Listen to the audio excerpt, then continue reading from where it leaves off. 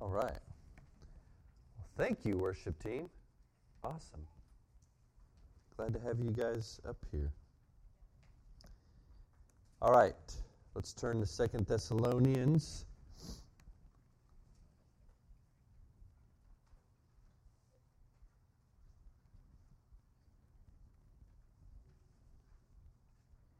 As you're turning there, I was grateful to hear Steve's message after it was posted last Sunday.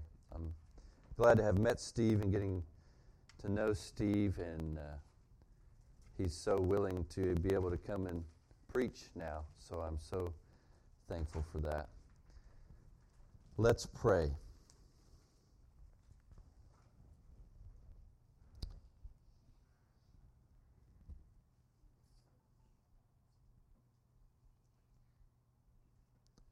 Father, we would ask that you would pour out grace upon grace to us. That certainly, as some in this room have been born again by your grace and mercy, we grow by your grace and mercy. So we ask that you would bring those to us once again in this hour, through your word, through this instruction, through this revelation. Lord, we want to especially pray for Sarah right now. She's not feeling well. That you bless her, that you be with her, that you'd comfort her, that you would heal her. Lord, that you would do what only you can do. So we appeal to you on her behalf. And Lord, we're thankful for this letter that's been preserved for us, that it was written by Paul through the Spirit, with not only them in mind, but us as well. And so we are grateful. So give us good things from your word as you desire to, we know. In Jesus' name we pray. Amen. Again, we are just further looking into something that we have had preached to us, that we've heard for probably the past month or two now, starting with Mr. Nathan Stanley from Oaxaca, who came and shared with us this word. And then we've been digging into it the past couple of weeks as we begin 2 Thessalonians. And we come to the end of chapter 1, which brings us much instruction in the way of the priority of prayer. And we see revealed here the revelation or the look into Paul's heart for why he's praying for them and what he's praying for. This kind of plays off of something we see in 1 Thessalonians. Some of the language that Paul's using there about the Thessalonians walking in a manner worthy, being made worthy. It's all kind of brought to a head here as to why he's speaking that way. And I love in the Bible when we get these direct answers to these questions that we have, or these direct answers to how does this work, or how does this exist, or how should we think about this. And 11 and 12 really bring this home to our minds. So we look at the priority in prayer. When we ended 1 Thessalonians, we saw how Paul needed prayer. We talked about that. And now we're seeing into Paul's prayer life for this people, which is really, really telling. And I've labeled this the priority in prayer because we're going to look at the main idea or the main goal of why we pray for one another. Not only one another, but for those across the globe. What are we asking for them? Now, the Bible gives much example and much instruction by way of that. We see people praying for all sorts of things, for healing, as we just did, for open doors for the gospel. We certainly see that. We see a myriad of things that people are praying for. In fact, we're instructed, right, in the Bible to pray about everything with prayer and supplication and give thanks to God. We even see examples starting with our Lord about how you pray and what practically that looks like, and the devotion given towards prayer. We'll look at that in a little bit too. But what's really telling, especially if you put yourself in this first century context with these people who are being persecuted by those who have the law, who have the prophets, who have this priestly lineage from David, the Jews, they are the ones bringing the trouble and the persecution on this Thessalonian church. And so they're in a very troubling context, not to mention just if you live in the first century, that's troubling enough. I mean, there's no running water, really. There's daily gathering of food. There's lots of trouble. There's nothing like we experience here today. There's really even no relief from the persecution that finds them, unless they're to leave their homeland, and then what? So you place yourself there, or in some of the current contexts that our brothers and sisters face across the globe. If you get the Voice of the Martyrs magazine, you get examples of that every time you read. You know what people are going through, and how many stories are left untold about what our brothers and sisters experience across the globe.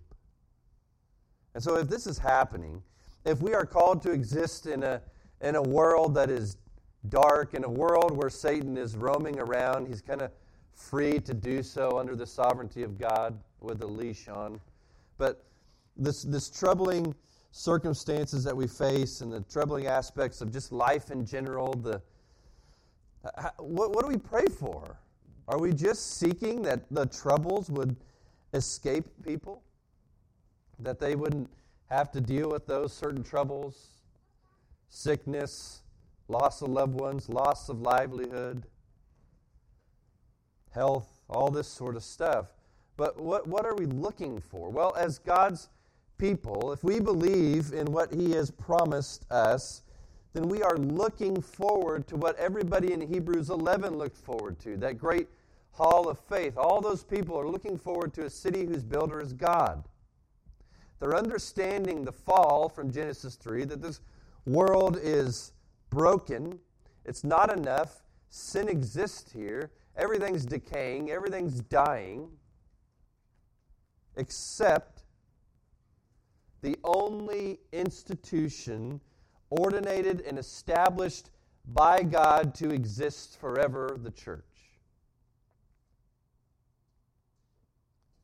So not that we want each other to experience tough things and suffering, but there is a desire that finds itself as the priority in our prayer for one another.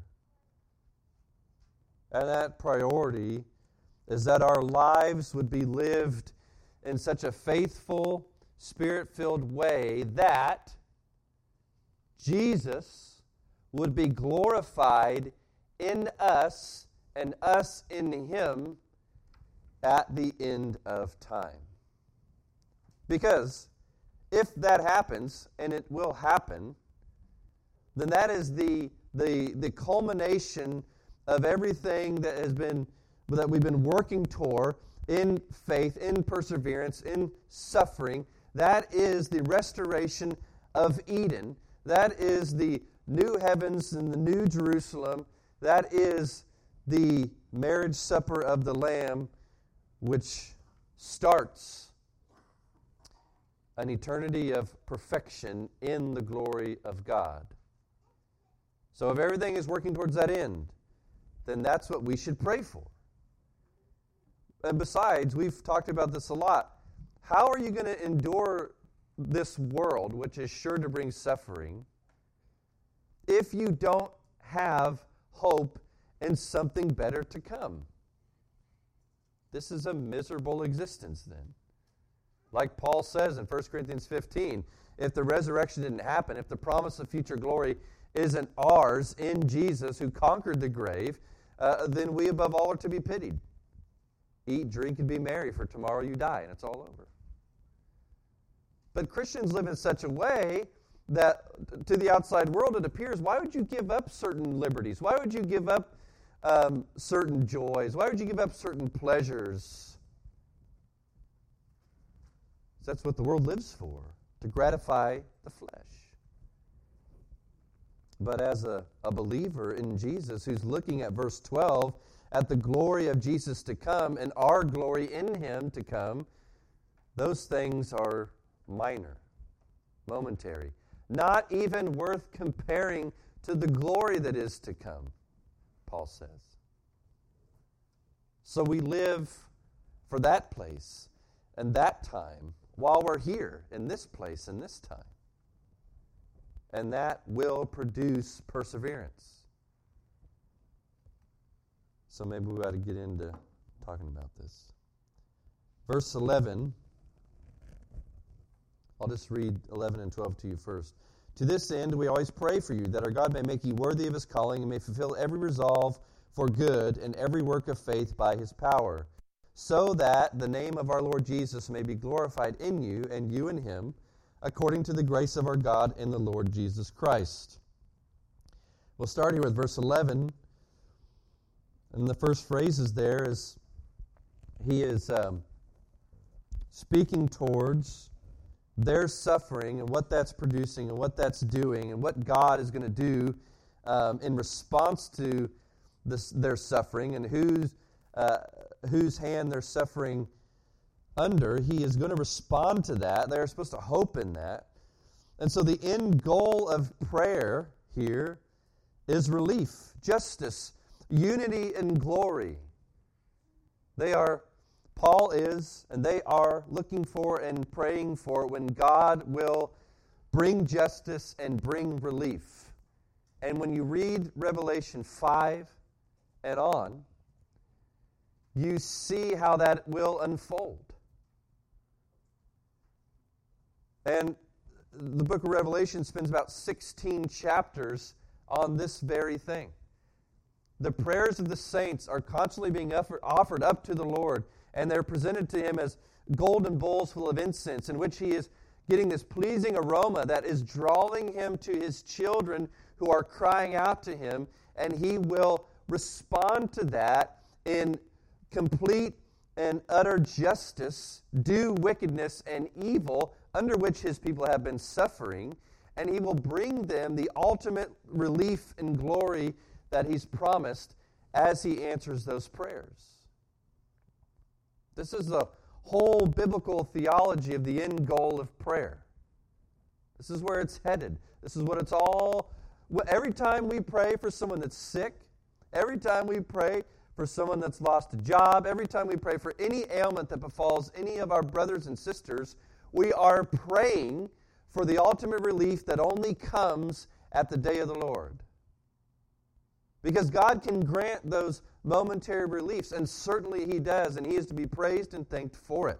That is certainly why we pray now. But we also pray with that eternal perspective in mind that all of this will find all of its culmination and its final answer at the day of the Lord Jesus.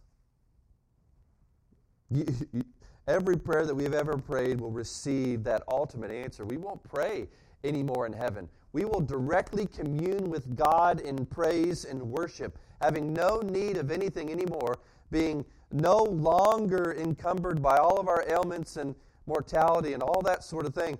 We will be in complete unity with him as he has enacted his final justice and brought us into our final glory.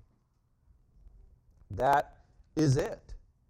That's where all prayer is leading to, and all that is getting stored up, and all of that aroma is wafting up into his nostrils, and all of that wrath that he is storing up for all that wickedness that is being displayed to his children is going to be poured out, and you can read about that in Revelation as it unfolds. And we and they, the Thessalonians, are to take comfort in that end goal, that end reality.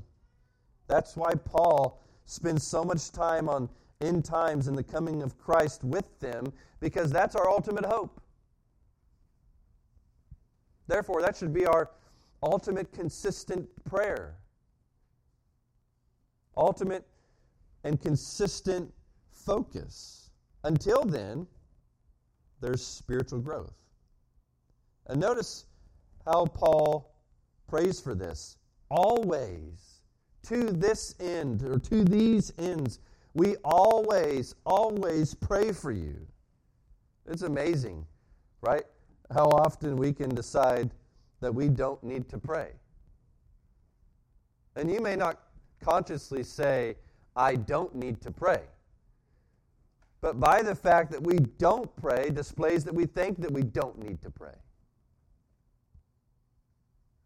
Paul never thought that.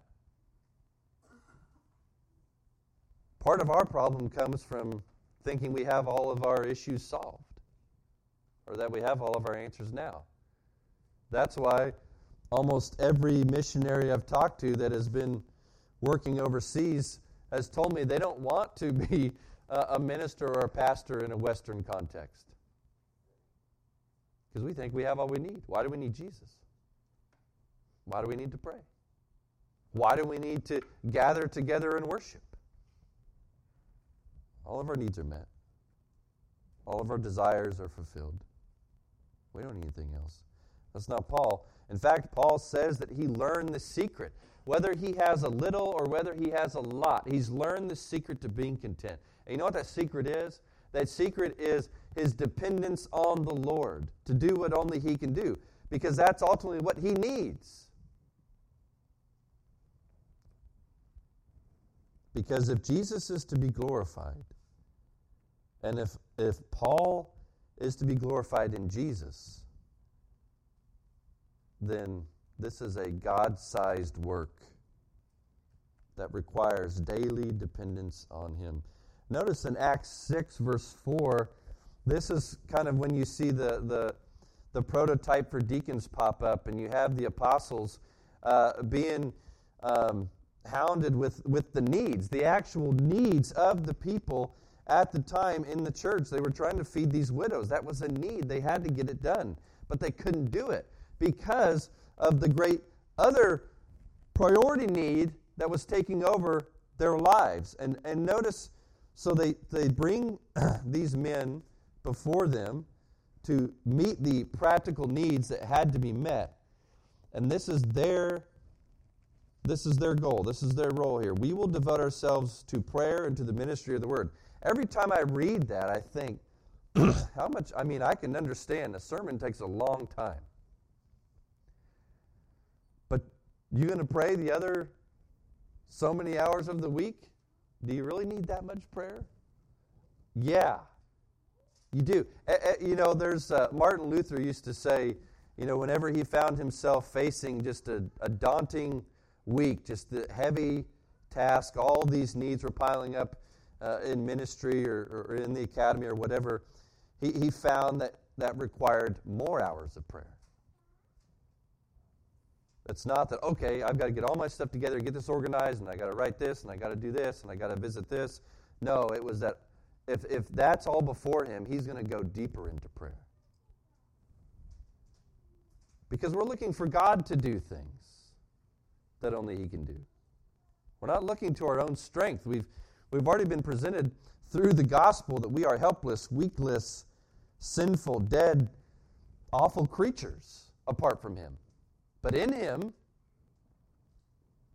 his strength is made perfect in our weakness. Therefore, we must pray that he be with us, that strength would be made known, that our proclivities to weakness and sin would be overcome by his strength and his spirit that abides with us, so that the world would know and we would know life apart from our own flesh. And so it is absolutely necessary that the apostles, and following their lead, that our pastors and spiritual overseers and shepherds must pray. The greatest failure that I'll admit to you in my ministry so far, there's a lot, but the greatest one is failure to pray. It's not that I don't pray.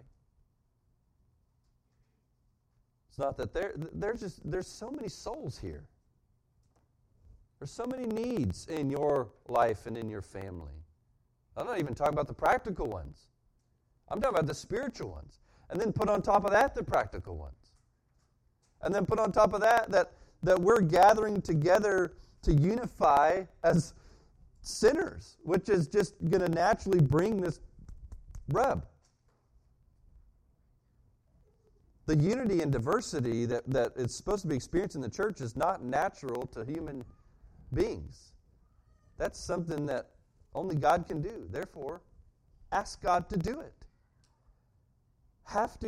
Everything requires Him. Now, notice what happens. And this is what Paul knows. Okay, notice what happens in Acts 6 when they orient themselves to pray.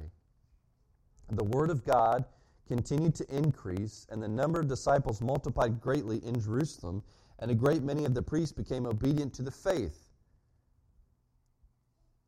They were depending on God to do what only He could do. They were making that very clear by how much they devoted themselves to crying out to Him. And God was pleased through their abundant prayers to make His work known and His glory known. And so much thanks would go to Him. And all of this fruit and all of this amazing, miraculous stuff is happening through that means of prayer. And the church is built up through prayer. People are made learners of Jesus, which is disciples, through prayer. Even He's adding to their number through prayer. Even Jewish priests, are becoming obedient to the gospel. I know enough of human nature in my own heart and other people's hearts to know that I can't make that happen. I can't go find somebody in ISIS and just say, hey, you're going to be the next Paul for Christianity. I can't do that. But God can. Therefore what? Let's ask Him. You all have people that you have shared with me constantly that are just breaking your heart because of their sin, because of how they have left the Lord, because of how they disdain the Lord in the faith. And in order for them to come back is not you going to get them and put them in handcuffs and drag them here every Sunday or whatever. It's going to require that they have a new heart. And I can't do heart surgery. And it's not even heart surgery. It's a whole heart replacement in the inmost being of the person. You can't go to school for that. You can't find the right tool for that. That's only God. Therefore, we ask Him always.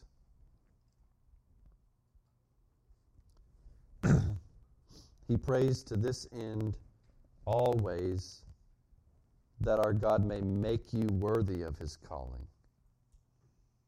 He may make us worthy of His calling. Philippians 2:12 through 13, therefore, my beloved, as you have always obeyed, so now, not only as in my presence, but much more in my absence, work out your own salvation with fear and trembling. For it is God who works in you, both to will and to work for His good pleasure. Work out your own salvation with fear and trembling. God's working in you to will and to work for His good pleasure. Do you see those two things existing in the same time? We're supposed to be examining ourselves to see if we're in the faith. We're supposed to be seeing how this salvation is going to bring us to the ultimate salvation, the redemption of our bodies from sin and death. But at the same time, it's God who's working in you. Therefore, we should have complete faith and confidence of what's going on here in our heart. And we should have complete faith and confidence that according to the will of God, which we've already read in 1 Thessalonians 4, He will sanctify us or make us holy or make us, as Paul's praying for, worthy of our calling in Christ Jesus to be glorified, to be His sons and daughters forever, to be His people. He makes us that, while at the same time we have this mystery of responsibility under that to seek that. If He has called you, and if He is making you worthy, that is what you will seek. If you're not born again, you won't seek that. You're living in your flesh, and those are the needs that you think need met. If you're living according to the Spirit, Romans 8 tells us, then you set your mind on the things of the Spirit. Well, what's the fruit of the Spirit? Love, joy, peace, patience, kindness, goodness, faithfulness, gentleness, self-control. That's the things you set your mind on. Romans 5, 1 through 6. This is good. Therefore, since we have been justified by faith, we have peace with God through our Lord Jesus Christ. There's the gospel. Through him we have also obtained access by faith into this grace in which we stand. And we rejoice in the hope of the glory of God. So, okay, that's the hope we talked about. The end goal of our prayers, the hope of that glory, obtaining that glory through Jesus, through which we've obtained access to the Father through. Not only that, but we rejoice in our sufferings, knowing that suffering produces endurance, and endurance produces character, and character produces hope. And hope does not put us to shame, because God's love has been poured into our hearts through the Holy Spirit who has been given to us. For while we were still weak, at the right time, Christ died for the ungodly. So this is the context, the summary of really where the Thessalonians are at. They know the gospel. They've been brought into the gospel. They've been called.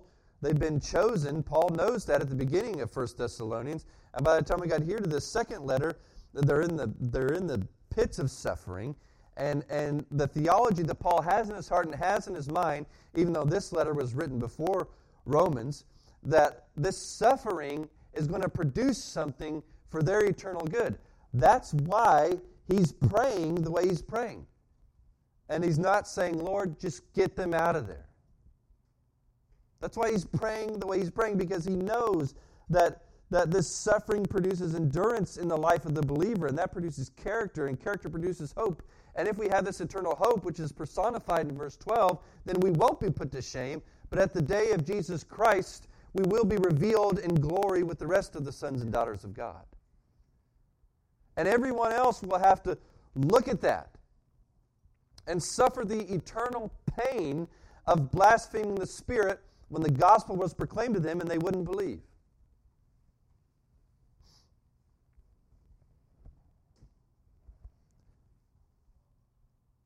You know those... There's been lots of movies made, right, where you have like the ugly duckling, whether it's a boy or a girl, and then through a series of events, like they take their glasses off, and it's like, whoa, they're really beautiful, you know. So, right, and everybody's like, oh my gosh, I didn't know, and they're all of a sudden like they're the it person at the school or whatever. I mean, multiply that by infinity. And imagine what the world is going to see when what Romans 8 talks about happens, when creation sees the revealing of the sons and daughters of God.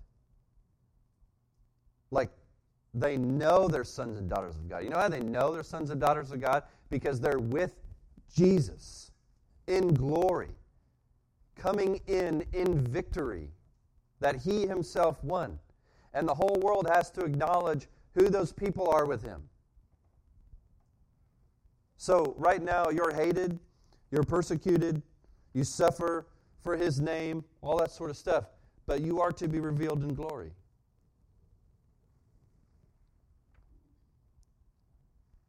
And so suffering brings us there. God, I know this for a fact, one of the reasons why he leaves us here, especially to suffer, is that we would right now display the glory of the hope that we have in what is to come.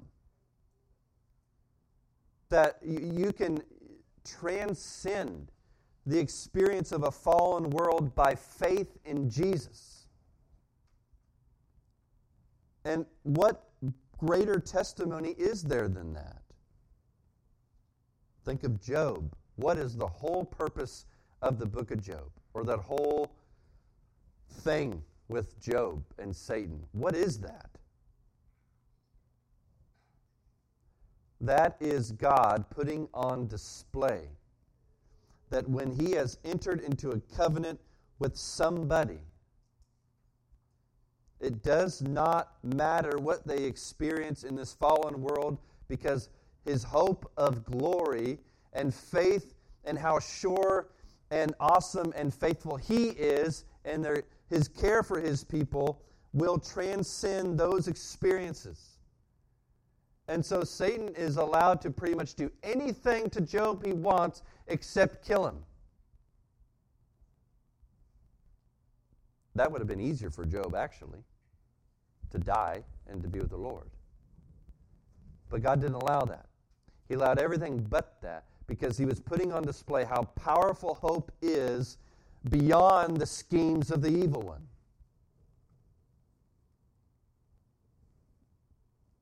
So what is there left to fear for God's people in this world?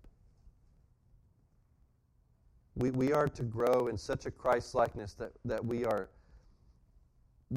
can't be distracted from our faith by suffering. That's a Pauline type faith. Paul faith.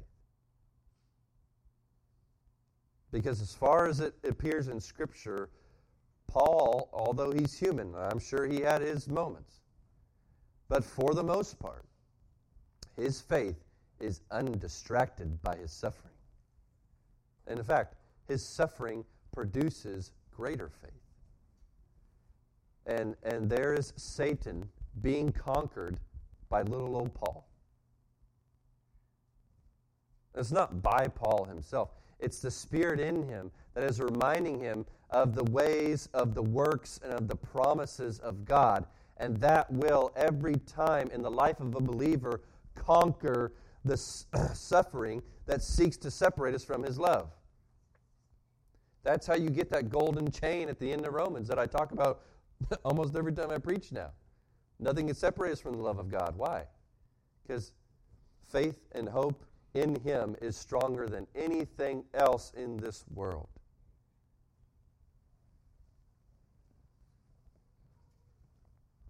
Suffering produces the means for perseverance. So Paul would like it to be removed from the Thessalonians, but there's a priority in prayer. And this is the priority. Their perseverance, their growth in faith.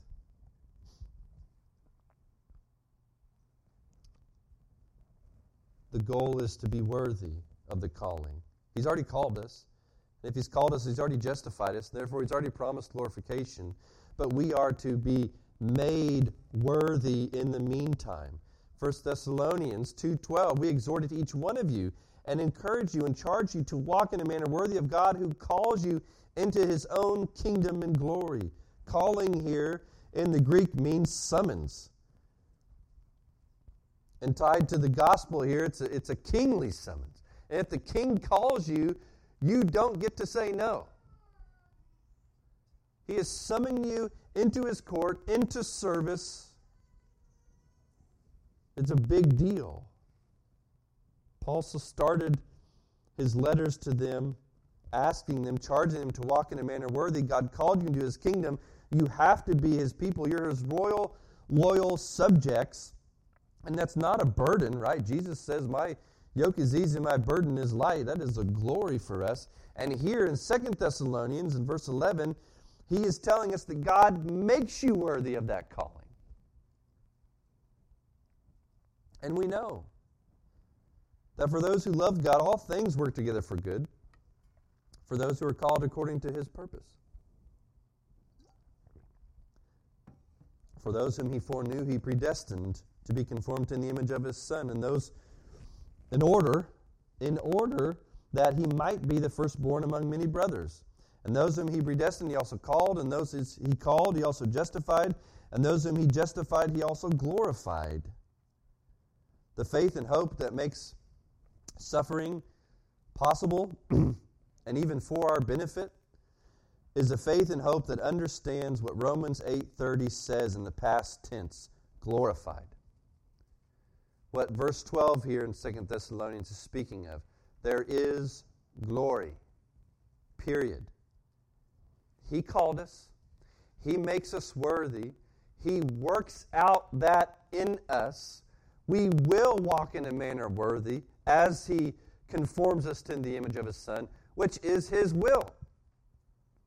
His people will be holy. If you have no desire for holiness, if you're not growing in holiness, you're not His. You're not born again. This is what His people will look like.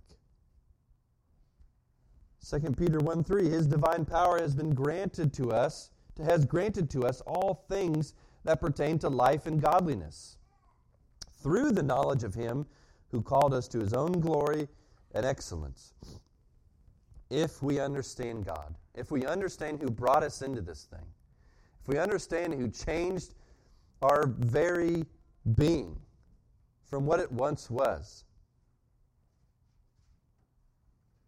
then we will know what it is to be provided for in all of life and all of godliness in that life, even if that life is suffering.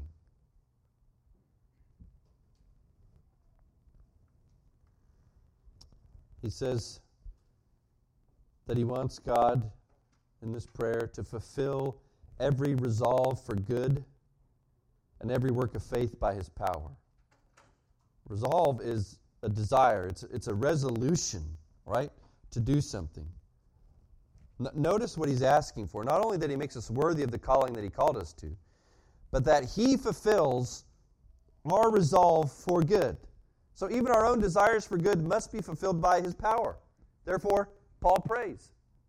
If I have desires that are born of God, every child of God does, and for those to even succeed, or to be fruitful, or to be glorifying to Him, requires Him, that He fulfills those things. Therefore, we ask Him to do that. That's why we pray. And every work of faith by His power. Work of faith is trust in Jesus. It's trust in the gospel. It's deeds, works done because you believe, faith, the gospel. What are those things? Evangelism, prayer, Bible study, reconciliation, discipleship, killing sin, having a hope that perseveres. That is all to be done in the power of God. And the mistake that I make and that you make is by thinking that we're going to do this Christian life on our own. We're going to read our Bibles with a heart towards seeing Jesus on our own. We're going to desire to share with our family and neighbors the hope that we have in Jesus on our own. We're going to have the words for that. We're going to reconcile with people that did us wrong and don't deserve our grace and forgiveness because we believe the gospel. And you think you're going to do that on your own? You're going to grow in Christ's likeness. You're going to learn more about Jesus just because you want to. You're going to kill sin. You're going to kill that pornography habit or that alcohol habit on your own? No. You know, it's funny, I heard I'd call him a secular philosopher, Jordan Peterson, talk about the only proven way that alcoholics overcome their addiction or drug addicts overcome their addiction is through a religious, intimate relationship of some sort. Now, he wouldn't get specific with it, but I will. It's through the gospel. It's the power of God. Only He can kill sin. Only He can lead us in evangelism. Only He provides in our hearts to fulfill the desire that we have for prayer, for Bible study, for discipleship. He's the only reason. He's the only reminder that we have for hope that perseveres in the midst of trial and suffering. That's work of faith. And that's done through prayer. Verse 12, so that the name of our Lord Jesus may be glorified in you and you in him, according to the grace of our God and the Lord Jesus Christ. So that Christ's glory is seen even now in the holiness of his people. Deuteronomy 4, 6 through 7, God's desire not only is that at the end of time the world would see his glory in us and in him, but that even now, take Israel as his nation that he called out. This was his desire for them. Deuteronomy 4, 6 through 7. Keep them and do them. Talking about the statutes and commandments of God. Keep them and do them, for that will be your wisdom and your understanding in the sight of the peoples who, when they hear all these statutes, will say, surely this great nation is a wise and understanding people. For what great nation is there that has a God so near to it as the Lord our God is to us, whenever we call upon him? John 13:35. By this all people will know that you are my disciples if you have love for one another. So you have that Old Testament call from God, or reason for why these statutes and these commandments, why this set-apart people, and you have this word directly from Jesus himself about his command to love one another, his new commandment, right? Why? So people will know. Ephesians 3, 7 through 10, of this gospel I was made a minister according to the gift of God's grace, which was given to me by the working of his power. To me, though I am the very least of all the saints, this grace was given to preach to the Gentiles the unsearchable riches of Christ, and to bring to light for everyone what is the plan of the mystery hidden for ages in God, who created all things, so that through the church the manifold wisdom of God might now be made known to the rulers and authorities in the heavenly places. Not only is God glorifying himself in his church here on earth, God is glorifying himself and his church in the heavenlies. The spiritual realities that surround us that we cannot see, but will see, are understanding the glory of God through his church. This is a supernatural happening. The fact that this exists. That you have unity in the midst of diversity. And you don't have to have a difference of skin tone to have diversity. You have diversity from one being to another being.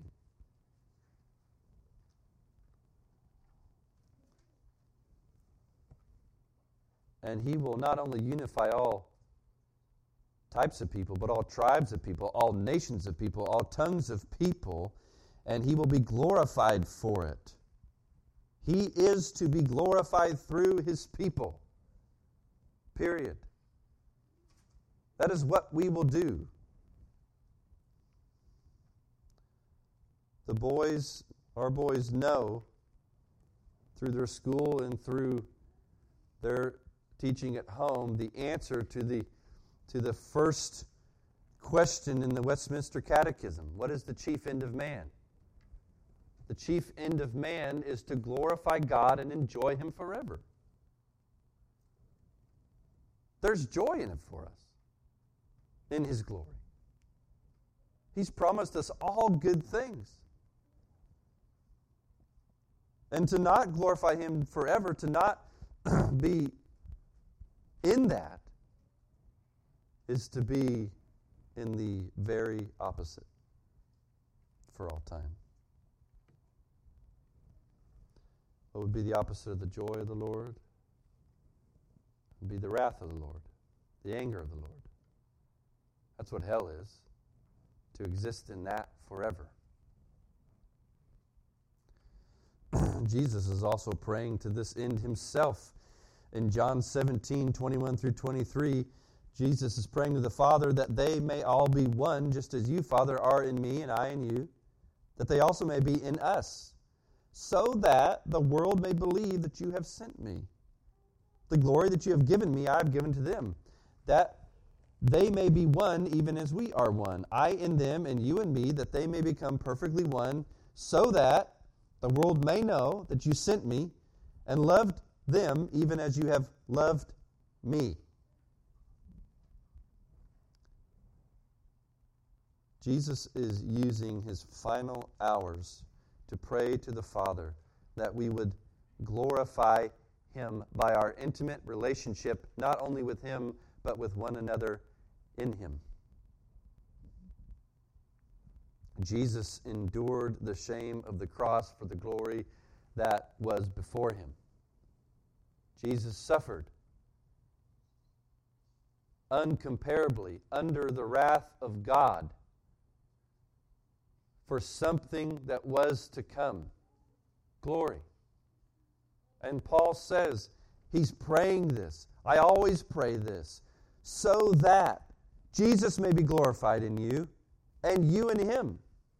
And this is according to the grace, or even think about it this way, the good will of our God and the Lord Jesus. Basically, before I summarize chapter 1, I'll summarize verses 11 and 12. It is God's good will that all of our human experience serves to ultimately glorify Jesus, in whom we will be glorified. He's made us co-heirs of what he is inheriting from the Father. Which, if you read Revelation 5, you see a little bit of him grab that inheritance. And by the end of Revelation, you see that inheritance enacted, enjoyed. That is eternal glory in a created place of perfection where God dwells in the midst of his people. And everything from Genesis to that point is leading to that. God is displaying the first fruits of that in the tabernacle and then the temple, and he is making that visibly known and shared with us in the person of Jesus. And then finally, at the marriage supper of the Lamb, we will enjoy dwelling with God. In what? Glory. But Paul says in Romans 8, that only comes provided we suffer with him. So he's going to use this now. And the priority in prayer now is that our lives would be lived in fruitful faith that glorifies him in the midst of anything we experience now that is not worth comparing to then. So let me summarize this chapter. Faithful sufferers are growing in Jesus despite suffering, guided by eternal hope of redemption and just judgment. Paul is praying that the Lord would fulfill their lives of faith and therefore is glorified. That's chapter 1. Paul's praying that the church, despite their suffering, would continue to grow in love because they're hoping in redemption of their bodies and the just judgment of their persecutors. And he's praying that because he wants the Lord to be glorified and us in him. There's an end goal. And if we're thinking too horizontally, we will miss it. But if we start to think vertically of what this is all for, even just a day, an hour, what is that for? Ultimately, it's to be for the glory of Jesus and you in him. At which point, there is no more suffering. And it all makes sense. So I pray you'd meditate on that and respond to the Lord as he's called you, and then we'll stand and worship together.